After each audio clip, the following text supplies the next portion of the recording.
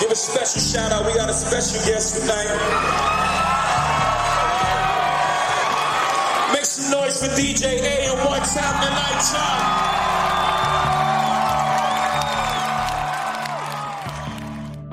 On August 28, 2009, Adam Michael DJ AM Goldstein was found dead in his ritzy Manhattan condo. It was less than a year after he crashed on a private jet and barely survived. So what made the record scratch? This week on Death and Entertainment. Death and Entertainment. Live from Los Angeles. 911, what is your emergency? Here in Hollywood now. 2 counts of murder, Injury and death. Oh my God! Shocking new details That has stunned the entertainment world. This makes me a little nervous. The hair stood up on my arms. Just like in the movies. What do you call this thing anyway? Death In entertainment. Hello. Oh my God. Oh my dear. Hi, everybody. Welcome to the 21st episode of Death and Entertainment. It's already 20. We can drink. Our podcast can now drink. Yeah. That's amazing. We made it. Yeah, and my name's Mark Mulcairn here. I'm Kyle Plouffe. And I guess I'm Alejandro Dowling. And we're drinking because we're legal, motherfuckers. Hey! Did you think we would make it past 20? No. I didn't think 20 and a half we'd make. Yeah. Here we are. We're We're new still week, doing. new dipod.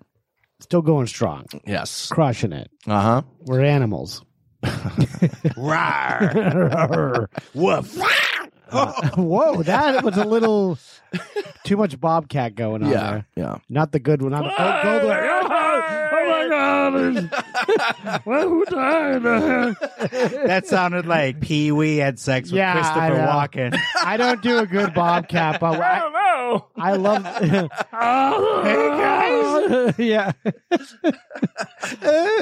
I used to love Bobcat Goldthwait. I tried to do the voice as a kid because I loved those Police Academy movies. Oh, I remember hell yeah. when 3 came out. And they were all, I think that was the one in Miami when they're all coming back to Miami and they all had like jet skis and boats and stuff. I had chills. Like, I felt goosebumps on my arm as a 9-year-old boy. It was really like, emotionally connected. I'm like, this is filmmaking. Yeah. He spoke to you.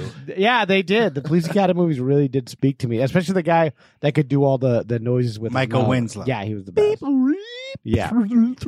And what about the movie Hot to Trot? I like that one too. With the horse. Yeah, with Bobcat is he's a stockbroker and there's a horse who also becomes a stockbroker. Or just a regular horse, but he could talk. He could talk. Yeah. Not to rip off Mr. Ed or anything. It sounds like a blatant, but they reference it. Like the horse is watching Mr. Ed in the movie. Oh, we got Dabney Coleman in there. Yeah. We got John Candy, Gilbert Gottfried. Dabney Coleman with fake buck teeth, by the way. Wait, for this role or Yes. just when he started sporting them? No, for this role. I don't recall him in any other movie with ridiculous fake buck Are teeth. they required? Are they like Matt Dillon and Something About Mary? Like he gets tricked into getting them or something? You know what? I gotta really watch don't remember this movie very well. I thought you Mark. just didn't want to spoil it for me. Don't worry about spoiling Fox to Fox. The poster has Hot to Bobcat Trot. and a horse in a suit at a desk. Yeah.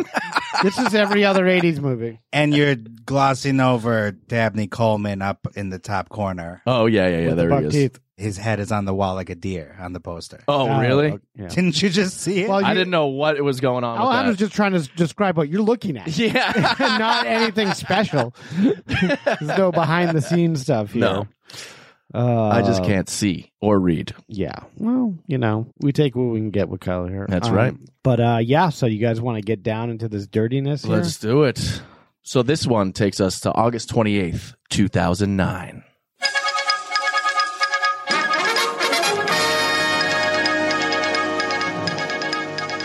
Okay. 2009, the 28th of August. This week, the top movies were number 3, Halloween 2. Not the one with Jamie Lee Curtis. No stars really except Is this for the one with Busta Rhymes? Malcolm McDowell. Oh, okay. No, Was this a Robert Zombie one? Yes. Yeah. And you're thinking of Halloween Resurrection. And H2O or H2.0 or something. Yeah, those were all early 2000s. Yeah. Late 90s. And this one had Malcolm McDowell in the role of Dr. Loomis. Yes. You remember Malcolm McDowell from the SNL episode where he played John Lennon? Of course, yeah. And that's the only place I know him from. Yes. Yoko goes loco for my cocoa. Oh, yeah. That was the worst thing I've ever seen. I don't know. Kyle's laugh is pretty hearty. Yeah. Thinking about it. It's so stupid. Fun wordplay. And number 2 at the box office, Inglourious Bastards, Quentin Tarantino. Wow. I liked it. I thought it was good. Yeah. But Halloween 2 would be... Oh, wait. Halloween 2 is not ahead of it. It's below it. We're going Number reversal. 3 was Halloween 2. I get it. And 2 We're working up is there. Inglourious Yeah. Bastards. Here we go. All right. That's that makes how sense. it works, Yeah. Kyle. All right. So far, it makes sense. 2 is better than 3. That's right. Yeah. Okay. Let's get the dry erase board out here and start working this out. Yeah, and with Inglourious Bastards, Christoph Waltz is the one that made the big splash. Yes. Yeah. They tried to make more out of him, and then he turned out to be. You know, they tried to like put him in TV shows and Really? I don't know. Kind of. What yeah. TV show? I don't know. He was in some TV show. I forget now, but He's a good villain. He is. yeah, that's kind of his role, and I think he tried to get at. He tried to do Became comedy. a Bond villain. Yeah. Yes. After that. Recently. Yes. He did, however, win a second Oscar for playing a good guy in another Tarantino film, Django Unchained. Oh. Yeah. And he had won the Oscar already for playing the villain in Inglourious Bastards. Wow. Tarantino. So he needs to go kiss Tarantino's feet. A lot of people do that. You Give know. him a taste of his own medicine. Get those feet.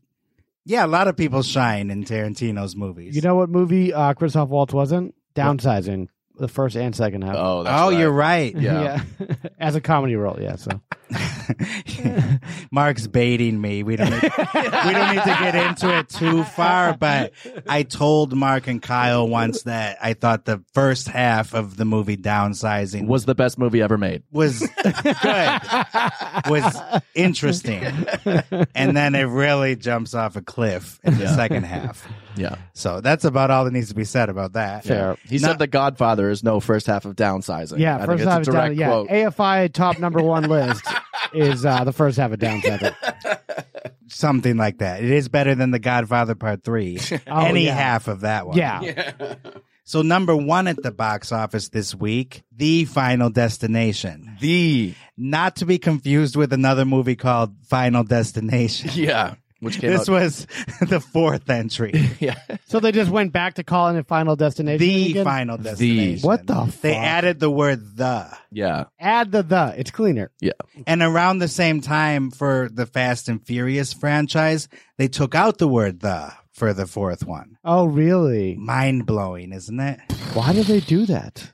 I don't even know. What is the deal with that? I don't know. It's not that they're like, we're really proud of this movie, and we changed the title up a little bit from another one we did. Gotcha. Exactly. Yeah. They think the moviegoers are stupid. So someone's just going to be like, oh, the Final Destination. Because if it said Final Destination 4, Yeah. then that person might think like, oh, I don't want to go see some sequel. Yeah, once you get up to 4 territory, everyone knows that Yeah. it's not going to be a good version of that movie. Yeah. Right. You get to see David Koechner get thrown off a bridge Oh, in really? this one. Yeah. He got a DUI recently. Did he drive off a bridge? Yeah, I think so. Poor David Koechner. Yeah, poor guy. I'm a fan. Yeah, we love him here at the Dipod.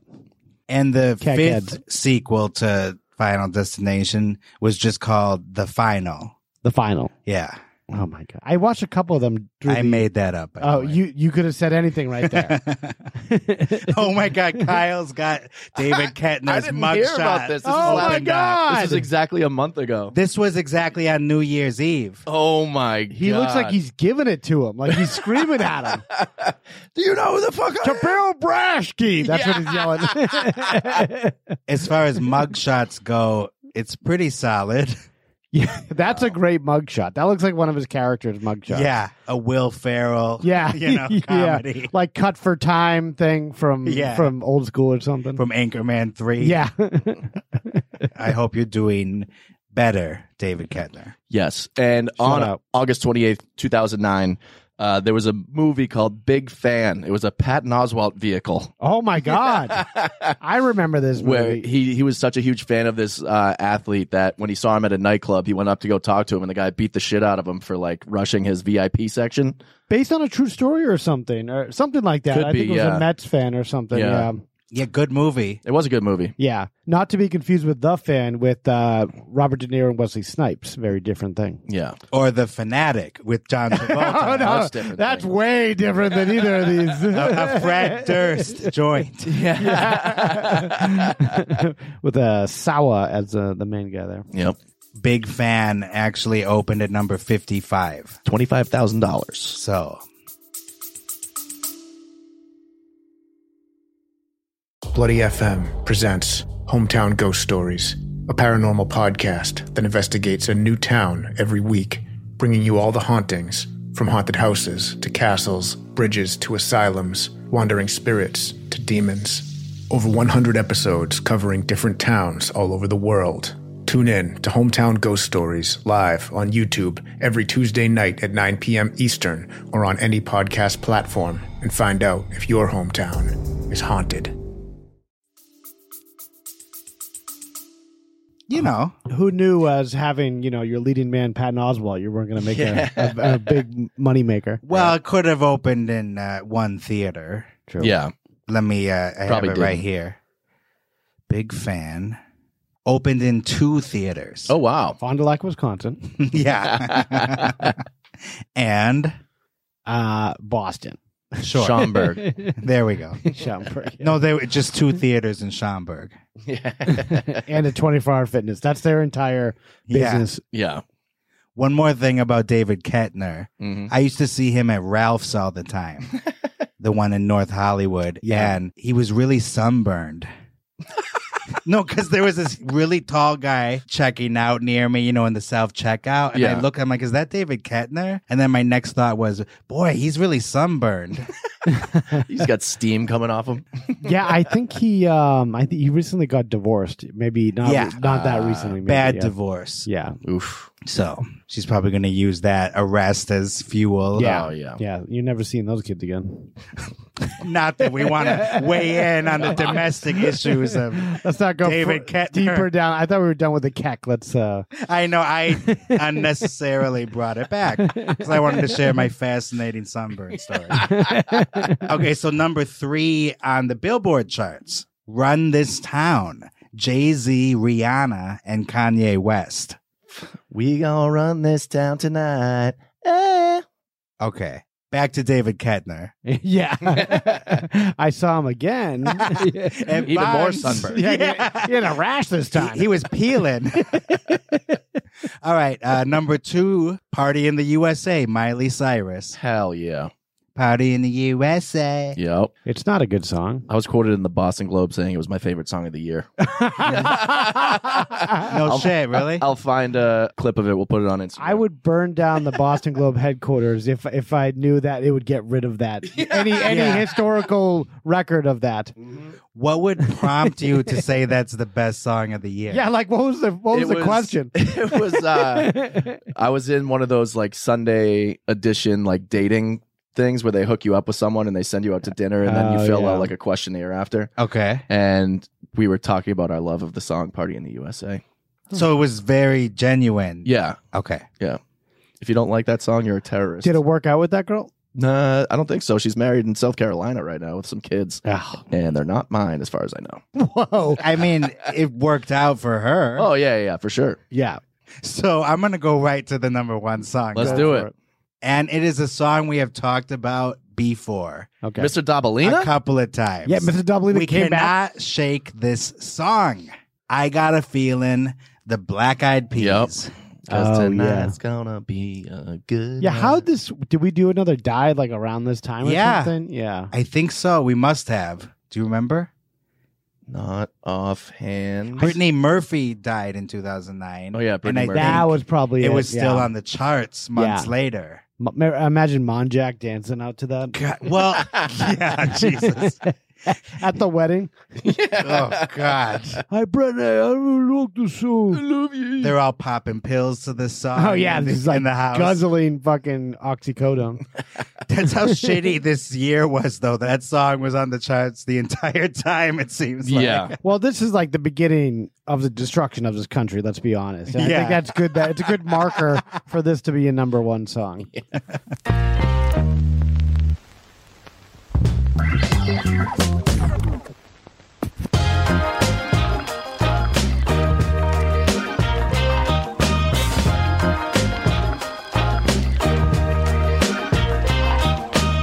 All right, so early life and career of the late great DJ AM. So he was born Adam Michael Goldstein, like I said, he was born in Philadelphia, Pennsylvania.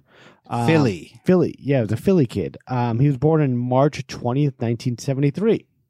His parents, Andrea and Herbert, split up before he was born because his mom caught Herbert in an affair with another man. Oh, no way. In flagrante. Herbert. Oh my God. They were in flagrante. That's a callback to another episode, which the Natalie Wood. Natalie Wood, wow. Robert Wagner was. Someone used that term that you quoted from. It was Robert Wagner that came up with in flagrante, or no, I was paraphrasing from the biography. Oh, gotcha. Natalie Wood. And you two were like, "What's in flagrante?" Yeah, it was a whole thing. I was not expecting a double in flagrante today. Yeah.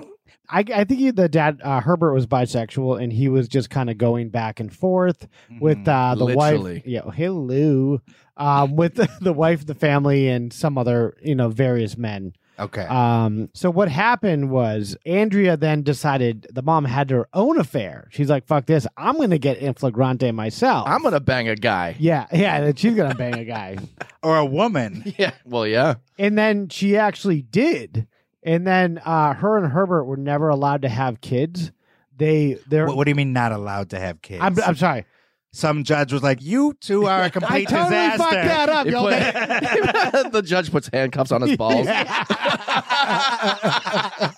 There's a big X in flagrante X order given to them. He super glues his penis to his leg. No, I'm sorry. They were not able. They were not able. Oh, is this communist China? Yeah. God did not allow You can only have one DJ kid. Yeah, God. Our Lord and Savior, Jesus Christ. So yeah, that Andrea wanted a kid, wasn't able to have one. They first adopted Adam's older sister. So they had one daughter, and then Andrea goes off and has an affair with a guy, and she actually gets knocked up by this guy. Wow. So I think Herbert is shooting blanks. Yeah. So he's not. I think it's obviously him. That's the issue with them two not able to have kids. Wow. So he came back to them for a while, and when she was pregnant, her plan was just to have say, "All right, it's your baby." Adam Goldstein, and this is just yours, and it just worked out for us this time. We're having a son. And then she actually got really pissed off at Herbert because he was in flagrante again with another guy. Oh, boy. So he's just like kind of up to his own shenanigans when she's pregnant, and she just kind of gives it to him and says, "Oh yeah, by the way, this isn't your kid that I'm having and about to give birth to." So the dad, so Herbert's always. He's always kind of like held it against DJ AM or Adam, whatever we're calling him. So he's always like been a complete dick. And Herbert is a piece of work. Herbert is like a cokehead in front of his son all the time. He smokes weed and stuff. And he's just like he's a piece of shit. He's a bad dad. He's a bad dad. Yeah. I think that's safe to say. And who's Adam's dad then? I don't know. That was not available. Okay, just a random dude that was out of the life. Got it. And I'm wondering if she just wanted to have a kid of her own and just kind of it wasn't connected to Herbert. Yeah, and just had a random hookup because Herbert was shooting blanks. He couldn't give her a kid, so she just decided to go off on her own and have her own kid. I mean, he sounds like a fantastic guy. Why wouldn't you want to spread those genes? Yeah. Who, Herbert? Yeah. He's snorting coke. Why can't we have a baby? He's keying it up on like. How do you make a baby with a guy? He's keying up coke on a gun or something. Why can't we have a baby? Yeah. So he's got like kind of a crazy home life, obviously. He starts like overeating very bad. He like gets like wicked fat by the time he's like 10 years old. He starts drinking at 10 and then starts dabbling in drugs at like 11. Dang. And when DJ AM is 14, Herbert goes to prison for bank fraud. So that's just the cherry on top of him being a dad. As if he couldn't get any worse, he gets worse. Yeah. Just when you thought it couldn't get any worse, Herbert proves he can get worse. So DJ AM, his mom and sister moved to LA at this time.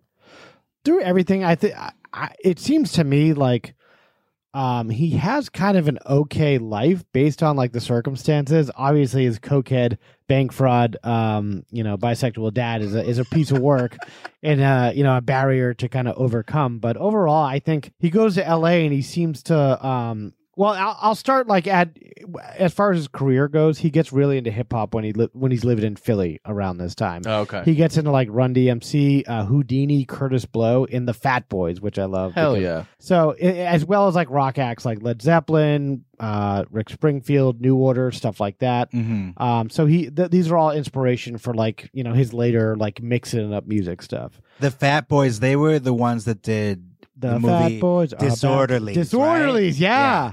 Disorderlies is such a hilarious movie. That as a kid, I used to love that. Oh movie. yeah, me too. In retrospect, it's so absurd. Like, Who's the Man? Who's the Man? Yeah, a lot of these hip hop movies were just ridiculous, but they made money. I think. Yeah, I guess him and his buddies tried to start a Jewish version of DJ Jazzy Jeff and Fresh Prince and Ready Rock C. So there was like a Philly trio of like DJ Jazzy Jeff and his, him and his buddies tried to start their own version of that. When he was like 13 or 14. Yeah. So he was like getting super into like being a hip hop star around then. He was a great beatboxer, I guess. He was like kind of Rozelle or, whatever a great beatboxer is. Or the human beatbox. The human beatbox. Yeah, that's what he was. He got really good at like mixing different genres of music, like rap, rap.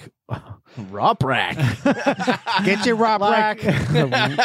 Rock, rap, and other musical genres. Fucking Mark. We get it. So he moves to LA and he starts going to like good private schools.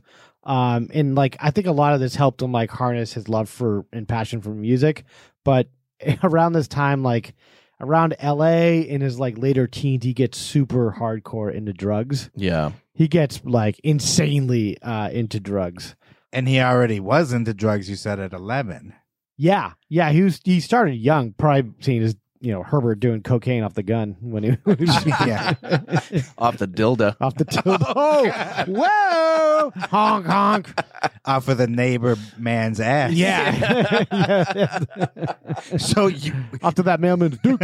So he went to good private schools, you said. Yeah. So this family has money. They got some, it could be one of those things where it could be family money. Maybe Herbert, before he committed all the bank fraud, he stuffed some money away for them or something. He successfully robbed a bank before. Yeah, maybe. I don't know. Jail. Yeah. He got away with some frauds before he got caught, maybe. Because I was imagining a really broken household. Yeah. But if he's going to a nice private school, it might have been a broken household with some money then. I think the extended family had some money and stuff, and they were able to kind of get by. And maybe her parents came from money or or his or something. Yeah. But it didn't seem like they were living a destitute life or anything where they're living out of hotels or something like that. Money was coming from somewhere. Well, that's the thing. That's why so many of these kids who go to private schools get hooked on drugs is because they can afford them.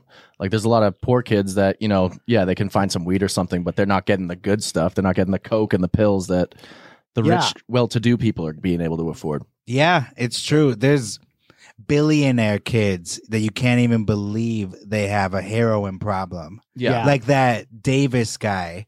What's his name? Warwick? No. Jason Davis. He was this guy that was at like $1 billion in his family, and he's dead. He died young from a drug problem. Jeez. Yeah. Well, like the Kennedy kids, a lot of them, were on drugs bad, especially in the 70s and stuff. But even a more recent Kennedy girl died in Hyannisport like last year or something. What? Yeah. Crazy. Jeez. Yeah. So it's still out there. But the Davis kid actually voiced the big tall guy on the cartoon show Recess. That was his big claim to really? fame. We're going yeah. deeper and deeper. wow. I just thought of that. Wow. Let's get back to DJ AM. You just had an epiphany. I did. I felt like sharing that. Yeah, that's fair. I loved it. Cal is a big fan of that. So he got sent to a very controversial drug rehab place called Straight Incorporated. In this place, it came out later. Yeah. Straight Incorporated. Straight Incorporated. Welcome. Where everybody is straight. Should have sent his dad there. Oh my God. Hello. Herbert, you're not welcome. Nothing wrong with Herbert. You know, I think he's dealing with a lot of his own stuff. And he sounds great. The bisexual has nothing to do with Of course not. him acting up. Disclaimer. This is a dipod disclaimer.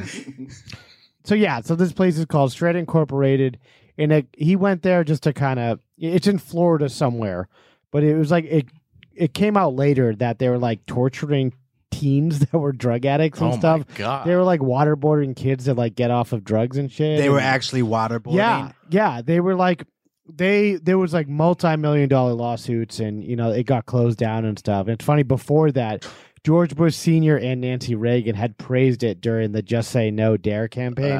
So they were like, this is the best place, and this is going to save us from the, the horribleness of drug addiction. So Straight Incorporated is almost like they're like scared straight. Like they'll fucking beat the shit out of you and scare you out of, the drug lifestyle. Yeah, they probably shoot guns, next to your head. Next to your head, yeah. While you smoke pot or something.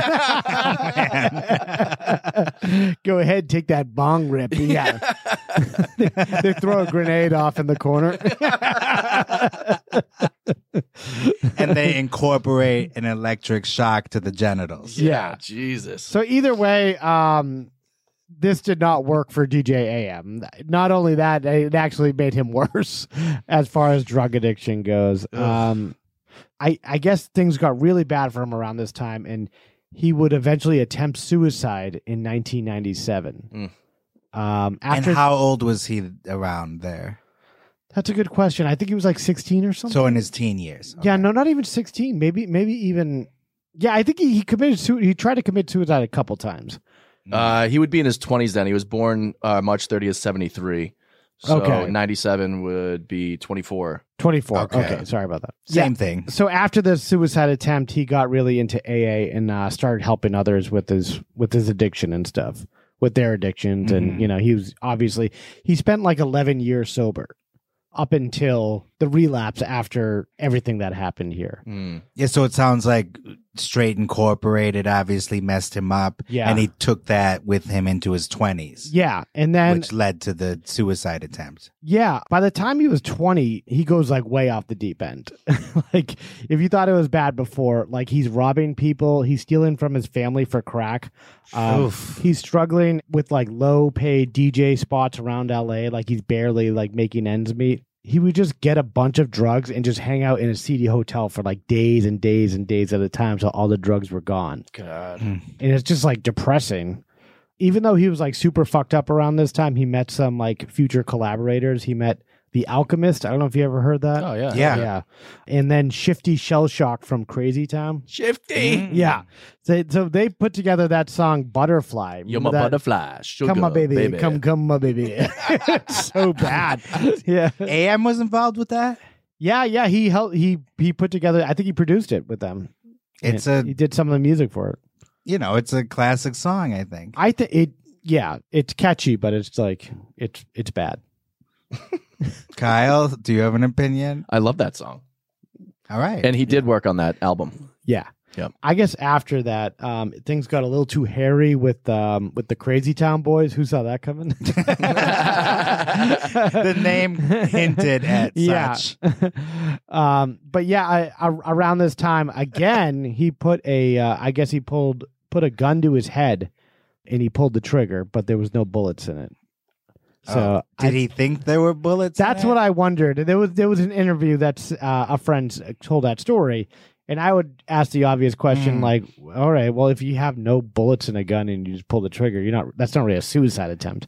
Maybe he was trying to be funny, like John Eric Hexum. Yeah, well, look how that turned out for him. Yeah, around 2001, he cleaned up, and he started getting clean. Okay. I think he was a couple years clean at this time. So, like, I think he was just his career was starting to hit a stride.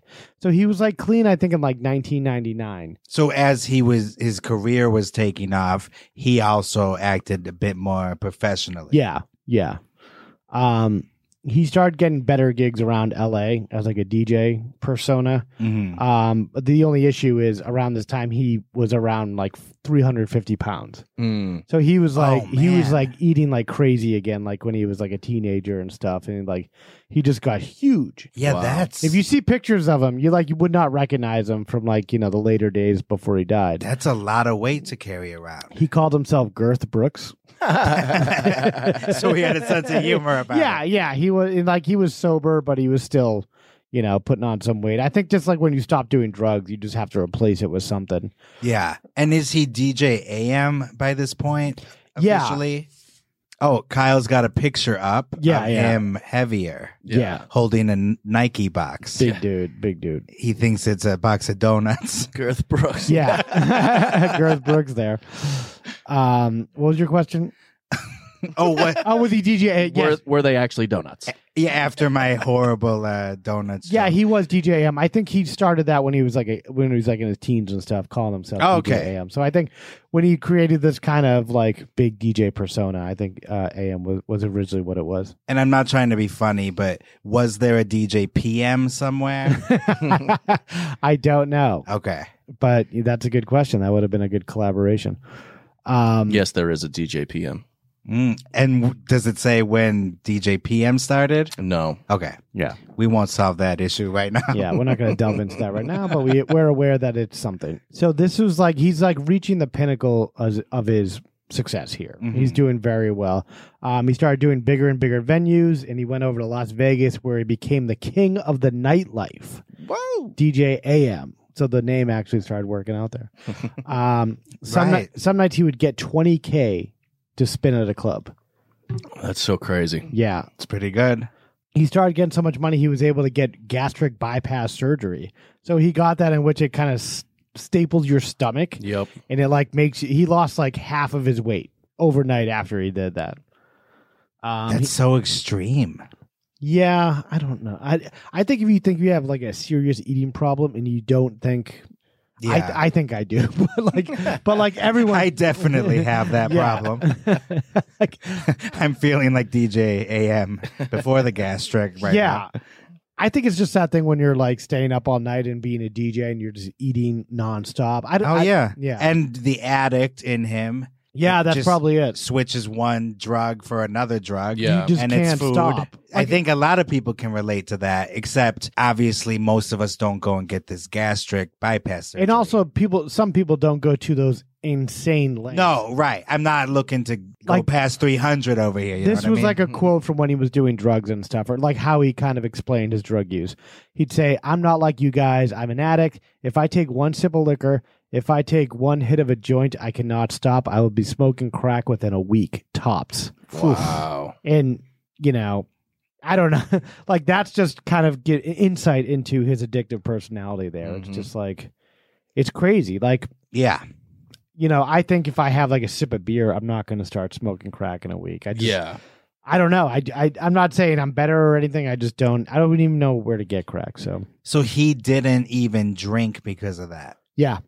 Yeah, he was cold turkey, and that's why I think the food kind of came into play because, that's supposed to be considered. Yeah, exactly. It's not technically a drug, I guess, but he just that's why it can be just as dangerous because as humans we need to eat. Mm-hmm. Yeah. So if you're a food addict, you have to eat something that you could be addicted to. Yeah. And next thing you know, you're eating like 5 chicken parms at 2 a.m. It's never addicted to eating healthy food. It's never. No. It's always the worst. To kale or anything. Ooh, look at that. Had a iceberg. Iceberg. I ruined my own joke. I don't know if I like this iceberg. There's too much lice in it. Look at that. Had an iceberg lettuce over there. Yeah. Oh, I can't wait to chop that celery. Yeah. And let's throw some carrots in that, bitch. I'm gonna juice this motherfucker. I heard an interview with Philip Seymour Hoffman on fresh air. Yeah. And he talked about that once where he said he's not interested in having a glass of beer. Yeah. Because he's interested in having a case of beer. Yeah. He's not interested in just a couple of sips or one can. Yeah, I remember me and my friends, the first time I realized something like this, me and my friends were like 16, 17. We do the Hey Buddies. We're like, hey, can you buy us some beer? I remember some guy, he told me, he's like, listen, son, if I buy it, I'll drink it and you'll never see me again or something. It's just a lot of people that just kind of like, you know, battling addictions like that. Yeah. They know they're demons. They know they're demons. So yeah, around this time he got the gastric bypass and he's like a skinny dude. He's like a skinny DJ AM worldwide superstar DJ. He starts hanging out with Paris and Nikki Hilton, who were still kind of relevant, I guess, around this time in like 2004, 2005. That was their heyday. Yeah, for sure. Yeah. Absolutely. He starts dating Mandy Moore, who, you know, hey, I think she's beautiful. She is. He got good actress. Good actress. Yeah. What was that Bible one she was in? Oh, Saved. Saved. Yeah. Yeah. And License to Wed with Robin Williams. Yeah. That. Yeah. Not so great. Speaking of AFI lists. And might I add that this was the time before Kim Kardashian. So Paris Hilton ruled and the media world. She kind of passed the baton over to Kim Kardashian. Who's not willingly, but no, yes. No, they're not happy about that. But who's going to be next? Yeah, Paris Hilton's trying to come back now, though. Yeah. Right? What? Who's going to come out with the next porn star tape? I guess that's the move. Yeah. I guess that's. Well, what Hilton was first. Well, Pam was first. Pamela yeah. Anderson, but that was not intentional. Not consensual. Yeah, not intentional. But yeah, Paris Hilton was first, and then Kim Kardashian copied that playbook with Ray J. And she just blew past Paris Hilton. The weird thing about Paris Hilton is that she was already famous when it came out. The one with Kim Kardashian made her famous. Right. So it's like... You think that was the more intentional one? You think that was a PR person? Because she doesn't really have any redeeming skills or anything, nor does Paris Hilton, let's be honest. Didn't she have a cooking show that was just canceled on Netflix? It's hot. Remember Which one? Paris Hilton. Oh, really? Did she call it It's Hot? It's hot. I don't know. Seems like a missed opportunity. I saw that she had a cooking show. So yeah, DJ AM, he's on Entourage. He's got a little bit in that. And Iron Man 2, he's in for a second. Gets a big deal with Nike. That was where that picture was from. Oh, wow. And then at some point, he becomes engaged to Nicole Richie. So he's like crushing life right now. Yeah. He's like owning the 2000s and, you know, whatever. All huge. All huge. He's not huge anymore. Yeah. Hello? Physically. Hello. He got the gastric. Sing on. So a very much slimmer DJ AM starts working with Travis Barker of Blink-182 at some point. They form what's called TRVS-AM, Travis-AM. Travis AM. Yeah, it looks cooler than it's set. You can say it. Okay. I don't know. You said it pretty coolly. Oh, thank you. Yeah. We'll let the listeners decide on that one. They do a lot of shows where Travis just plays the drums and DJ AM would like mix it up with like, you know, groups like I was talking about, like, you know, like 80s, like hip hop or whatever, you know, he kind of felt like mixing up with the drumming of Travis Barker. And that was his big thing, right? The mashups. Yeah, he was big on the mashups. I think we have a piece of it. I think it was a tribute done to kind of give y'all a kind of understanding of, you know, what his music sounded like, and you know, if you went to a club where DJ AM was spinning, this is what you would hear.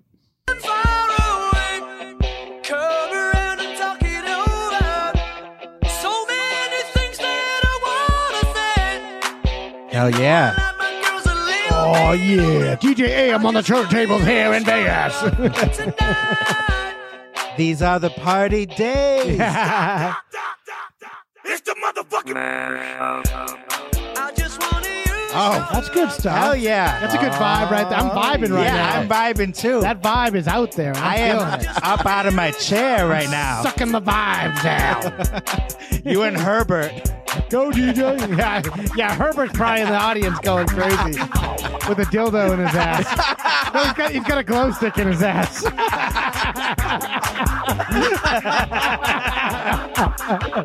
Go, Herbert. Go, Herbert. It's your birthday. It's your birthday.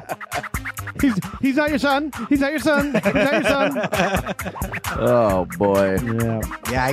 This is It's good stuff. So, this yeah. is 2006 summer. Yeah. You're young. You're Yeah. beautiful. You're fucking. yeah.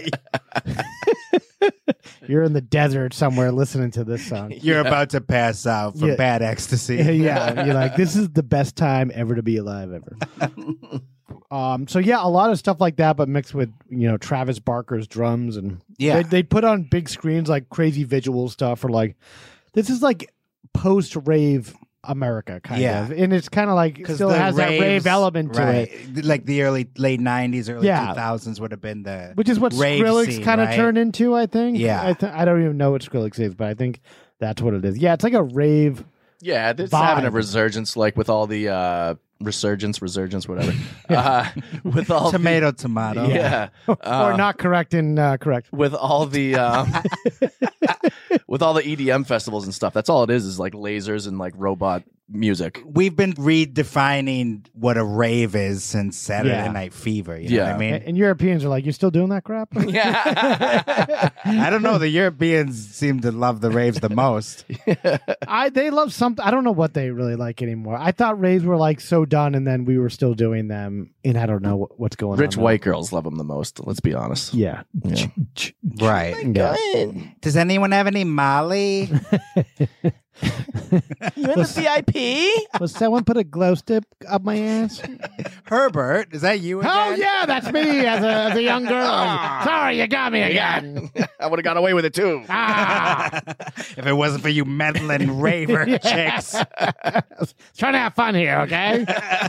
I just got out of prison for bank fraud for the third time. Life sucks. You guys got any coke? I've been doing it since I was 8 years old. I can't get enough of this stuff. Oh, Herbert. Yeah. I feel bad going right into this, but so, boy.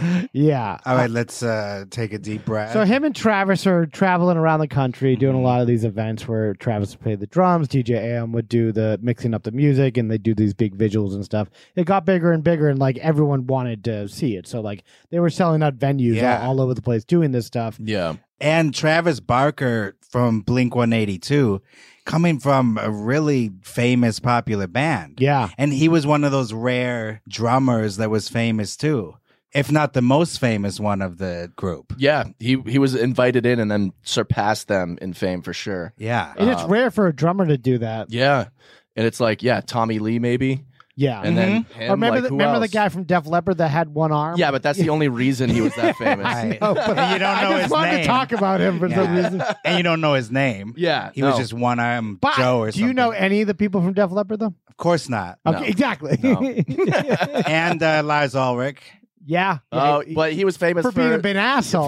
for being a dick and not letting Napster do their thing. Basically, the thing about Napster is It's thievery. Yeah. I what an asshole. So Travis Barker, DJ AM, I can just imagine it is the hottest show. They're bouncing around the the country. circuit. They're going everywhere. They're loving it.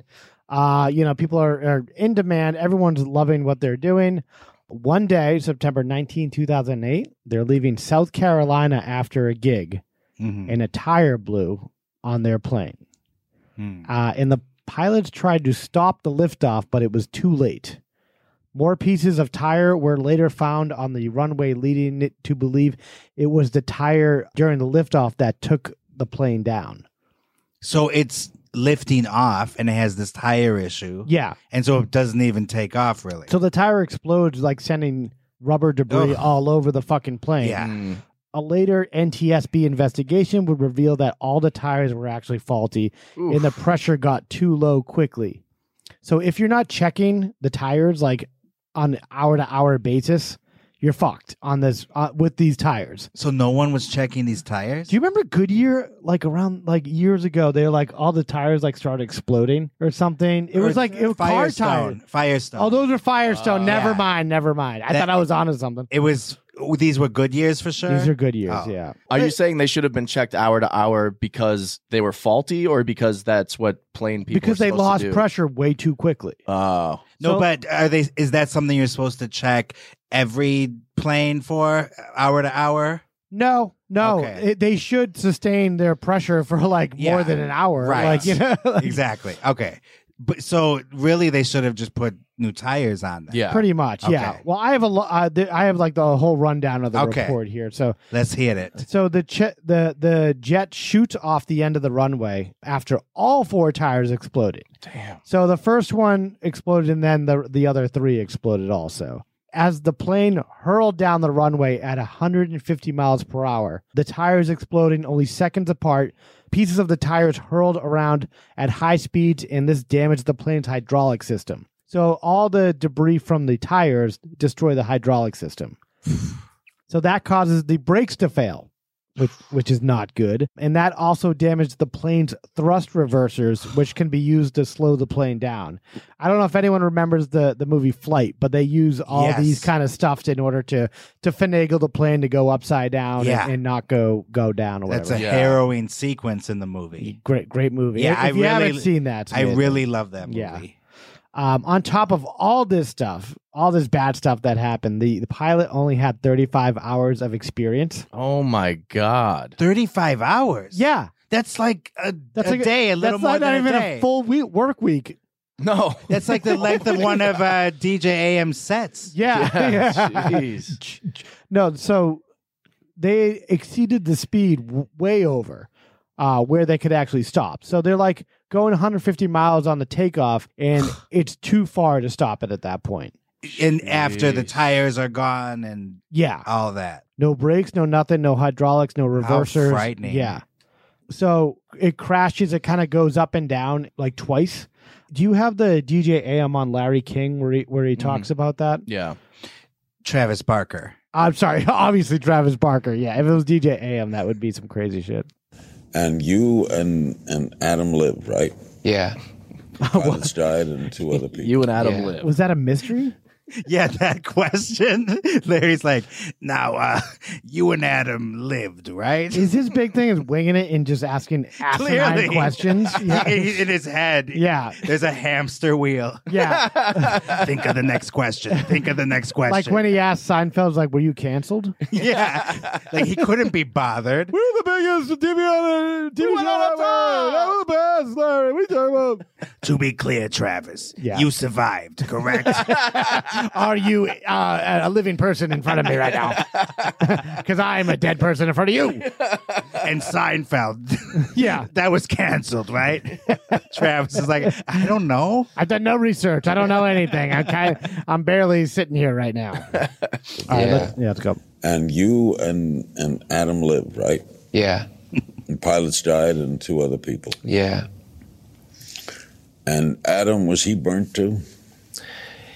He, when I jumped, I caught fire trying to go to the front of the plane to save my 2 friends and get to the pilots possibly. And I caught fire. I basically, I get very, very scared and I run, I grab Adam, he's passed out.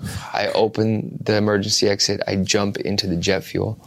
Oh. So my whole body is engulfed in flames at this point. Unbelievable. Adam sees me jump into the actual jet jets fuel and melts, become like Blink-182 fully drummers. on fire, and he jumps around Come on. and follows me, and he's literally on his phone calling our manager going, our plane crashed, like Travis is on fire, like he's cursing, he's yelling, and then Good time to make that as call. I'm running, because the embankment was a highway, so someone in a car, like people are screaming and they say, just like what we learned in school, like stop, drop, and roll.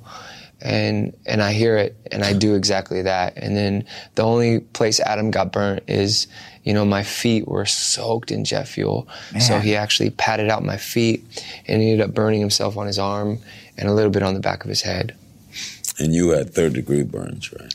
I had 65% of my body burnt in 3rd-degree burns. The pain of burns is terrible, isn't it? I was just going to say that. That sounds really painful. Experience, obviously, I've ever been so that hurts. How did it feel? What the fuck, Larry? So that was uncomfortable, right? Not only does he do no homework, he goes out of his way to ask the most asinine questions. Yeah. So, unfortunately, both of the pilots were burned alive within minutes. God. So the pilots didn't even stand a chance. And how many people were on this plane? Who was all on this thing? There were 6 total. Okay. 4 died, and 2 were the pilots. The other 2 were 2 passengers who were with DJ AM and Tom DeLonge. Travis Barker. I'm sorry, Tom. I always say Tom You really DeLonge. don't like Travis Barker, huh? You keep forgetting his name. I remember Tom DeLonge because he's such a crazy 9/11 truther or something. Yeah. Aliens exist guy. Yeah. And Mark Hoppus is the one with cancer right now, right? He's in remission. Good. Yeah. Great to hear. So the people there that were with DJ AM and Travis Barker were Charles Still, who I think was the security for Barker. Okay. And then the other person was Chris Baker, who was an assistant to DJ AM. All right. So the pilots were James Bland, 52, and Sarah Lemon, who was 31, from Anaheim Hills, California. And which one was the main pilot? Is the one that had 35 She was the hours? one that had 35 hours. Okay. And co-pilot was James Bland. So she was the main pilot. Sarah Wow. Lemon, she had 35 hours. I don't know. What the fuck? Why was that the dynamic? I have no idea. Doesn't make sense. No, it doesn't. Maybe James Bland was like, I'm only getting paid assistant, co-pilot money. So that's all I'm doing here. So I have a question then. Let's say she had Malcolm Gladwell's 10,000 recommended hours. Yeah. in this field. She's a little short of 10,000. Could an experienced pilot have saved everybody in this situation where the tires blew out like That's that? what I wonder. If it could be a flight situation in which, if they, Denzel Washington from Flight was the way the NTSB worded it is, it was very difficult, but there was a way to not have this happen with all the contributing factors of the tires and everything that happened. Okay. So you could have pulled off something that resembled a better landing. Well, it sounds like they were going too fast for even a takeoff anyway, because it was not for a takeoff. You could clearly take off going too fast, but to slow down in a safe way. Like, you're supposed to maintain a speed that you can be able to stop before the runway ends. Like, make sure everything's good before exactly. you... They just got out of control very quickly. Yeah. I guess a witness who drove up on the crash said they found Travis and DJ AM trying to douse their clothes from the fire. So people are just driving by on the highway. They also described the plane as a fireball storming across a 5-lane highway until it hit an embankment. So, imagine if you're on the fucking highway in South Carolina and this fucking fireball of a private jet just comes by and just kind of slams into an embankment. Did it go all the way across the highway? Yeah. Oh my God, I didn't realize that. So no cars happened to be crossing at that time? I don't think so. Where it passed? Yeah, I think there was a little bit of debris, but for the most part, it didn't it wasn't a big plane. It was tiny. Right. And so that's where the Travis Barker said people pulled over and were saying, stop, drop, and roll. Exactly. I guess it later came out that the charter company that operated the plane estimated the last time the pressure in the plane's tires had been checked was 3 weeks before the accident. My God. I can't even believe that. Yeah. So this is some private plane, fly-by-night, not literally fly-by-night, kind of charter company that, they don't care. They got sued to death and now they're no longer a company, but that's what happens. You would just like to think that any plane going in the air has to go through really strict, rigid instructions. You'd be surprised how little I they know. actually do all of this stuff. I'm never getting in a private plane, nor a private helicopter. And they feel dangerous anyway. Forget this it. is Oh, shit. the fire. Okay, Kyle's got the footage open Yeah. of the wreckage. It looks nuts. I can't tell if the next to the fire is old fire or if that's police lights. New fire. Wow. It looks like a huge fireball. Yeah. Yeah. I'm surprised that anybody. How the fuck did they get out of there? And with minimal burns. I know he Yeah. said 65%. 65, No, yeah. but still. But his whole body How was about up, just walking out of it a skeleton? Yeah. Yeah. Because that's a huge fireball right there. Yeah. And I wasn't Yeah. being facetious. I just mean. It's huge. Yeah. Well, some people were talking about because they saw it moving. Imagine seeing that, traveling across the highway when you're trying to fucking drive down. You're like, holy fuck, I'm turning around. Did you just see that? Yeah. So I guess what happened is the type of tires that were on the plane lost about 2% of their pressure a day. So if they're not checking, for 3 weeks or something, they're in bad shape when they're taking off at that moment. And before we started recording, you kind of compared it to Tom Brady's footballs. There's something there. There's some type of comparison there. But but Tom Brady didn't even deflate his own footballs. Maybe that's why I meant that, because the footballs deflate themselves. It's nothing that Tom Brady did. And that was just a make-up call from Roger Goodell because he was just being a prick. Yep. Agreed. Case closed. Close the book on that one. So yeah, Travis and DJ Aram were the only survivors, as Larry King pointed out there. As he clarified. Yes. Thank you, Larry. So the family, for all the other ones, settled with the aviation company in Goodyear. So they came out with a couple of $1 million. The caveat to that was that the lawsuit was settled in 2010, a year after his death. Really? So he didn't see a penny of it. DJ AM. Well, he didn't need the money. Right. I'll talk about later why he didn't need the money. It would have been better to have less money, maybe. It was crazy. He took really no time to sit and like kind of contemplate the fact that he almost just died. He just went right back to fucking work, and like he didn't. I guess some friends would say like he had survivor's guilt, and like a lot of people that, survived the Holocaust. And in general, it's just a known kind of thing that happens to people that survive kind of crazy things. But he didn't really deal with it in a good way. Like he just kind of went back to work, which is always the problem with addicts and stuff. So DJ AM basically could get right up the next day kind of thing? Yeah, I think he just had some bandages and stuff. Okay. And like a few weeks later, he went to do a big concert in New York with Jay-Z. That blows my mind. Yeah. And Jay-Z's like, I can't do it, Jay-Z. Like, hell, man. No, that's terrible, Jay-Z. Don't get us canceled. I'm not Ari Spears, so I can't do a great Jay-Z impersonation. But he's like, what are you doing, man? I guess Jay-Z's like, I assume you're not going to be able to make, the Summer Jam or whatever they call it was in New York. It's like a big concert. He's like, I assume you're not going to make it. And DJ Am's like, no, I'll be there. I'll figure it out. And then he shows up there with like bandages on his head and stuff. And he's like still recuperating from this horrible accident and stuff. And just like, weeks later. Just weeks later. Less than a month. Yeah. Wow. Yeah, I just don't think he fully processed the crash. And I think like as some drug addicts, they're like, work is the best way to get me through this or something. A distraction. Yeah. Yeah, I heard Travis Barker on Joe Rogan.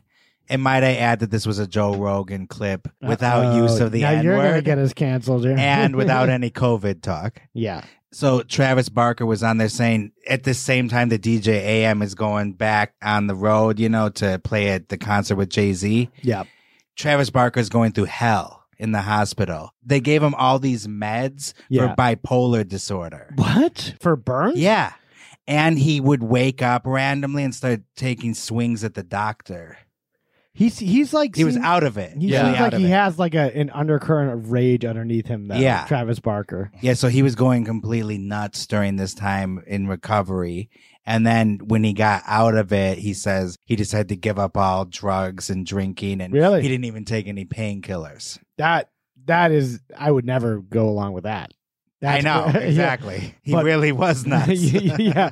But like, I didn't really follow, him after the crash. I'm more just kind of focused on DJ AM. So I'm glad you kind of had that insight into that. It's crazy. The whole Jay-Z thing too. Jay-Z met him the day before the crash. Really? So they didn't know each other before then. They met before the crash, and he's like, "Oh, you should come do this show." And he's like, "Yeah, sure." And then the next day, Jay-Z was at the Palladium in LA, and then they got the word that they had that huge crash, and he's like, "Oh shit, they survived, but he's definitely not doing the show." And then he called him and was like, "No, I'm still doing the show." I don't think he wanted to squander everything he had worked for. He is just really coming to fruition at this moment. Yeah, exactly. Like not only is he like the biggest DJ, but he's just like a big personality in the world. Yeah, he's like a big music star, and he's like he's being up there with Jay-Z, and I think he did stuff with Eminem at a later thing. Like him and Eminem and Jay-Z all got on stage to do something. Everybody wanted to work with DJ AM, and he's just like he's like the guy at the moment. Yeah. And it just been building up for like 5 or 6 years. And he's like, fuck it, I'm not going to let this crash kind of take me down. After everything, after the weight loss. After Herbert. After Herbert. Yeah, he's not going to let it fall apart. Yeah. And also, he's probably afraid like I said before, to sit around at home and think about how horrible that experience was. Yeah, I don't know. I guess that's a way, idea or way of kind of getting through all those bad ideas, like what could have happened, and like, you know, just thinking about even flashbacks of the moments of seeing dead pilots or burning alive people or your friends or assistants or whatever. I can't imagine what it's that crazy. is like. Yeah. You know, he was still moving along. Like, he had some new model girlfriend who he seemed really into. He was putting together like a documentary about addiction with MTV. Mm-hmm. His outreach was his big thing, and it was called Gone Too Far, the MTV documentary. And we have a clip of him talking about it. Yeah, okay, let's check it. I'm hoping that what the show will do is give hope to a family, and to show if, you know, your sister or your brother, whoever it may be, is acting this certain way and you know that they're doing drugs, this is the reality of what they're really doing. You know, you get to see it, and then you get to see that there is hope, that there is an answer. I mean, I guess I get why they call it post-trauma, because it was very tough, and I have really bad days and I have okay days, you know, it's strange, you know, but I mean, I'm blessed, I'm alive, I'm here. And that was just weeks before he died. Oh my God. Yeah, like he kind of just started putting this whole thing together, and it seemed helpful, but I think one thing that happened was, in preparing for this, like, he went to like a local bodega in New York, and he was able to find a crack pipe like so easily. And I think he started telling people, like, you know, sober friends or AA people, like, how much he really wanted to use drugs again, like how much he wanted to get back into it. And like, I think his sponsor and a lot of these people were like, dude, you just got to stay away from it.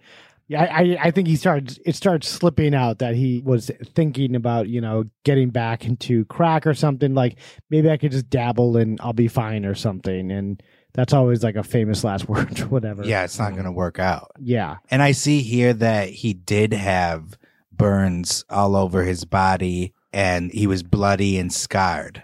Oh, really? Yeah. So he used those few weeks to recover from very serious burns. Yeah. And to do that without any painkillers or anything is crazy. Whether or not he was totally painkiller free, you know, who knows? Oh, Travis Barker? No, DJ AM. Oh, until the crack situation, he said he was sober for clean. 11 years. Yeah, 11 years from 1998, I guess, to 2009. Because what happened was, I guess, you know, he came back to New York. He was going to go do some shows in Atlantic City, which is, you know, never a good idea for a sober person to go down there.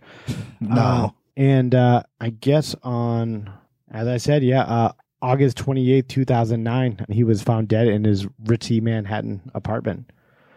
The medical examiner said he was a self-described crack addict. He died from an overdose due to the combined effects of cocaine, oxycodone, Vicodin, Ativan, Klonopin, Xanax, Benadryl, and levominosol.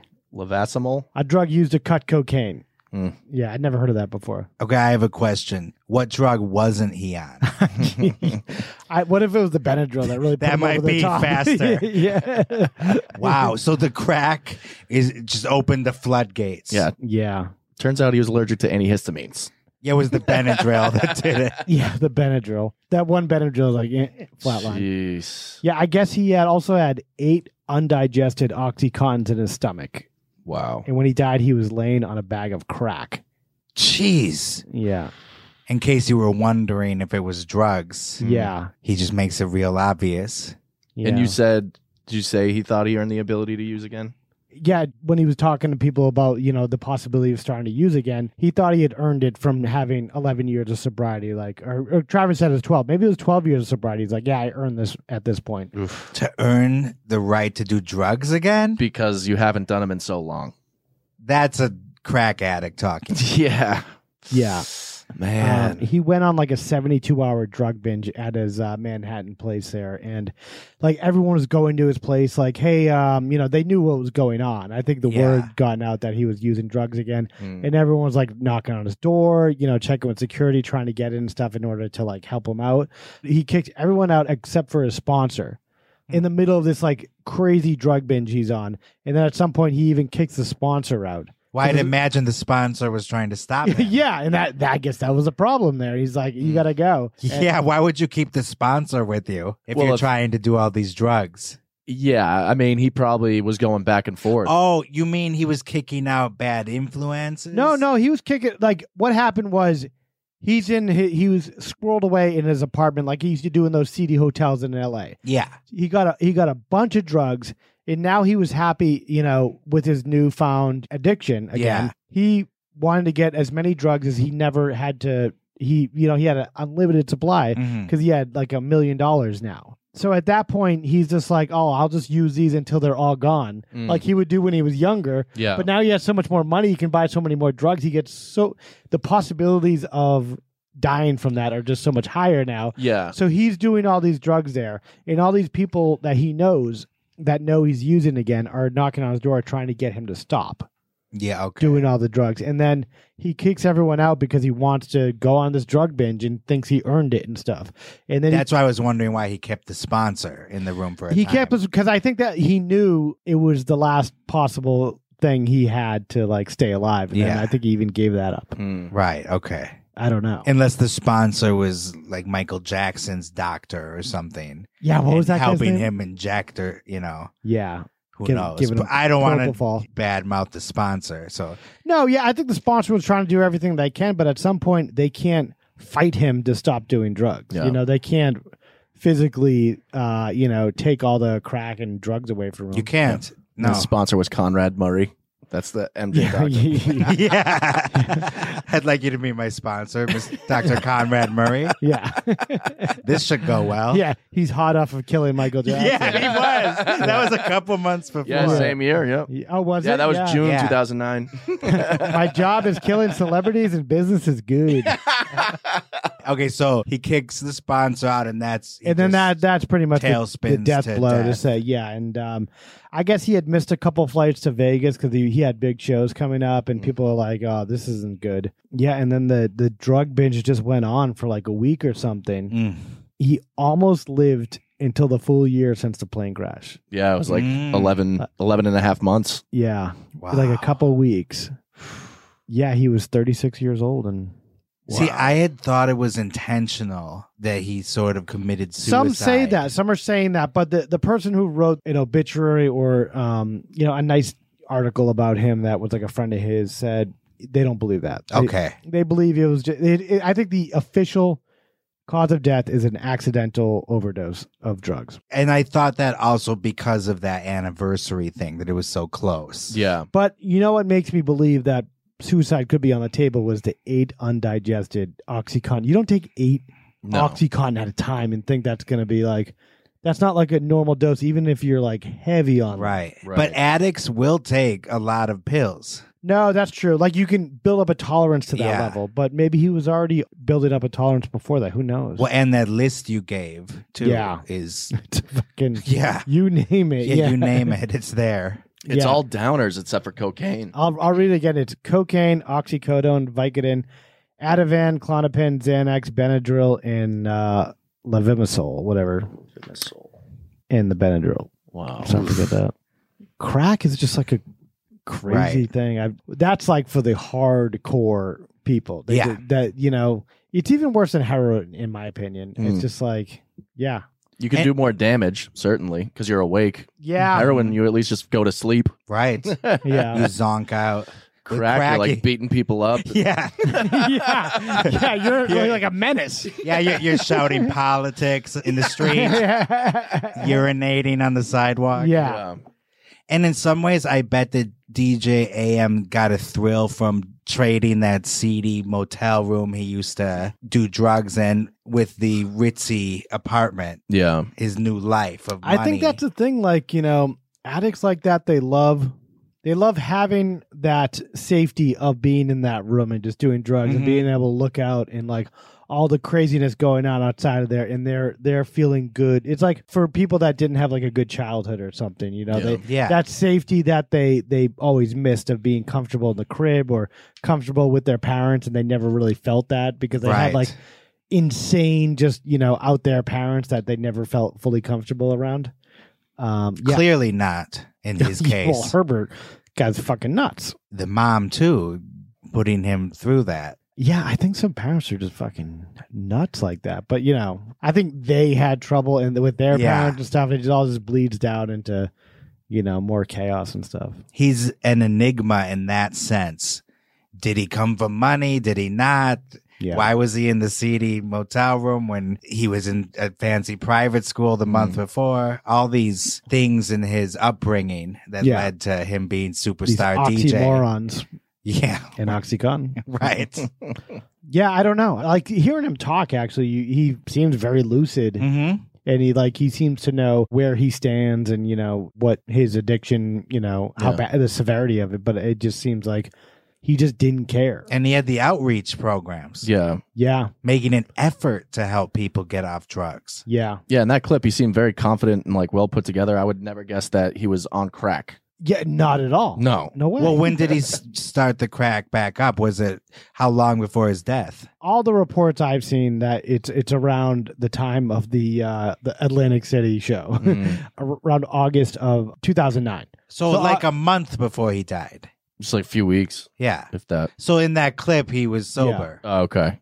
Yeah. So makes sense. Yeah, he wasn't scratching himself or asking to use the bathroom. But I think this documentary he did with MTV, it reminded him of like being a youth and just being a drug addict like that. And he kind of, some people like, oh, you know, that was rough, you know, those years, you know, when I was a drug addict. Some people look back and like, that was like such a fun time as like a kid. Yeah. Because you look back, because it's also your youth, but you're also on drugs. Yeah. And it's also the time where he got really good at music on these drugs and stuff. Yep. So maybe there's like a nostalgia element to it. Yeah. And he sees like people, the ease of going to find a crack pipe or just trying to find crack. And he's like, boom, he's put right back into those shoes of being a young kid finding drugs on the street. And he can't fight it at that point. That feeling of, oh man, wouldn't it be nice to get high? I mean, I think he dodged a bullet with that plane and those people died and he should have died. And he's like, you know, fuck, I got 9 lives. Maybe I'll try it again. You know, roll the dice. And just because it was the #1 movie, I'm going to make the connection. In some ways, it's like Final Destination. He thinks the like, okay, Final Destination. Here we go. I survived the plane crash. Yeah, so I can survive all these drugs too. And we're Devon Sawa again. But and like, we're in Fanatic. Like in the movie Final Destination, it caught up with him. Wait, in the movie Final Destination, doesn't Devon Sawa live? Well, the whole premise, though, is that they were meant to die on that plane so that they all die in random ways after that. Okay. I think he gets killed off in the series, though. Okay. Devon Sawa. Not in the first one, though. No. So Travis Barker is the Devon Sawa. Oh, God. If everyone's keeping track at home there. Kyle, it's very... It's what's the word I'm looking for? In flagrante? No. Flagrante. It is not okay to laugh right now. No. And make a joke of this. This is not the moment.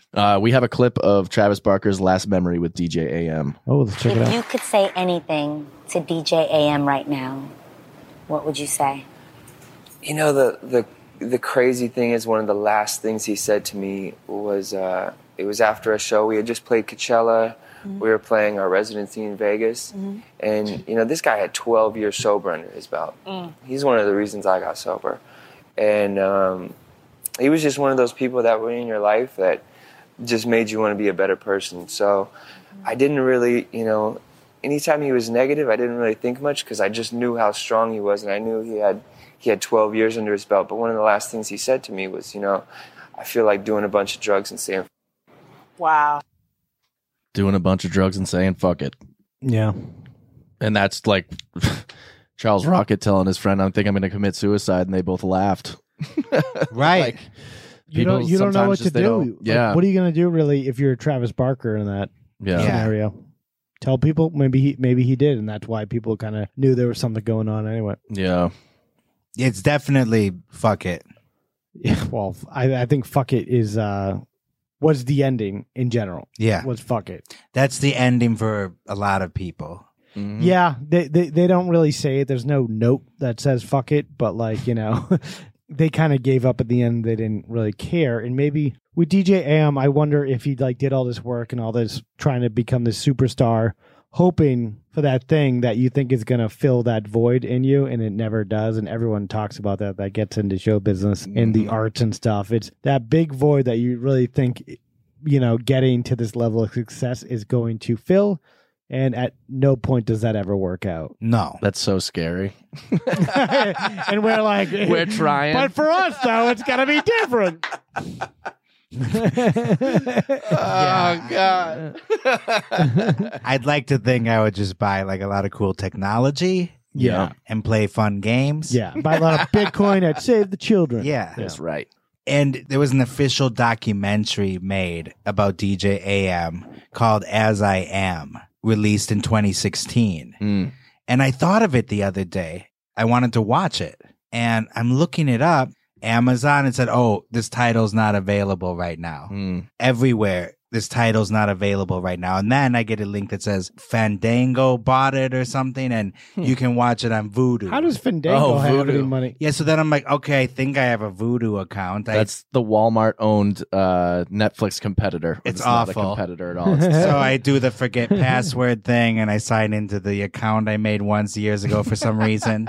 So I'm like, all right, maybe I'll pay for this stupid documentary. Yeah. And then now Vudu's telling me I can just watch the trailer. It's not even giving me the option to buy it or rent it.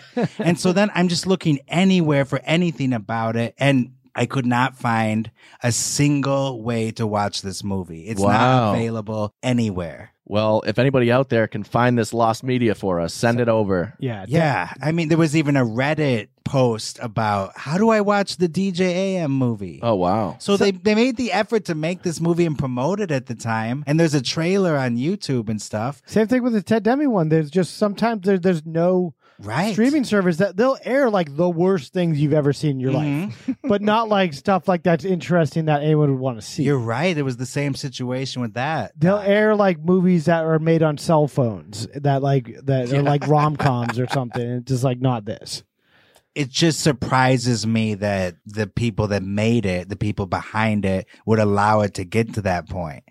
Wouldn't you want your movie to be seen or somehow? Just create a website or something where you can just distribute it there? Yeah. Even for free at some point is better than not existing anywhere. It's true. Yeah. God damn it. I want to see the movie. Please let Alejandro see the movie. Remember the Hurley boy with boy walk your dog. Let the boy give your grandma a bath. He's a good guy. He's already walking your dog.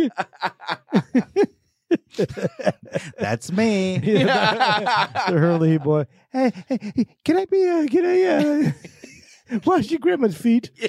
Let the boy wash your grandma's feet. For God's sake. For all that's holy. Wow. Is there any way on the way out we can play the DJ AM tribute? Yeah. Okay. Do you want the tribute or the live set? I like the tribute better, actually. Okay. I think there was more love put in the tribute. That's going to play us out? I thought so. So then why don't we take care of a little business before that? Yeah, sorry. What business? Sorry. Like, follow Promoting. us on Twitter. Sorry. Please follow us on Instagram at Death and Entertainment. And on Twitter at DiePod2021. Still working on making that 2022, but I don't want to keep changing it every year. So for now, DiePod 2021.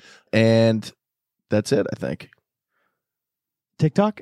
YouTube. Oh, we're on YouTube. We're YouTube at Death and Entertainment. Of course on YouTube. This is like our biggest thing going. I know. Yeah. And we love your comments. We love your views. We love your thumbs up. We love the banter, even the bad stuff. Yeah, even the stuff that calls us evil. And random religious stuff that just says, vaguely just calls us the devil or something. We'll take it. Anything you got. Subscribe, like, share. Listen on Audible, my mother said to tell everybody, because there's only one rating on it, and it's her. And that's wrong, because there should be more. I didn't even know we were on Audible. Yeah, I just found out. And email us at deathandentertainment@gmail.com. Why not? Yeah. And as always, thanks for listening. Yeah, You thanks for guys. listening. Welcome back. We love yous. Peace. What's your name? DJ Jimmy Stewart. Where you from, fool? The Bay Area. Ladies and gentlemen, I'm your DJ. Josie's on the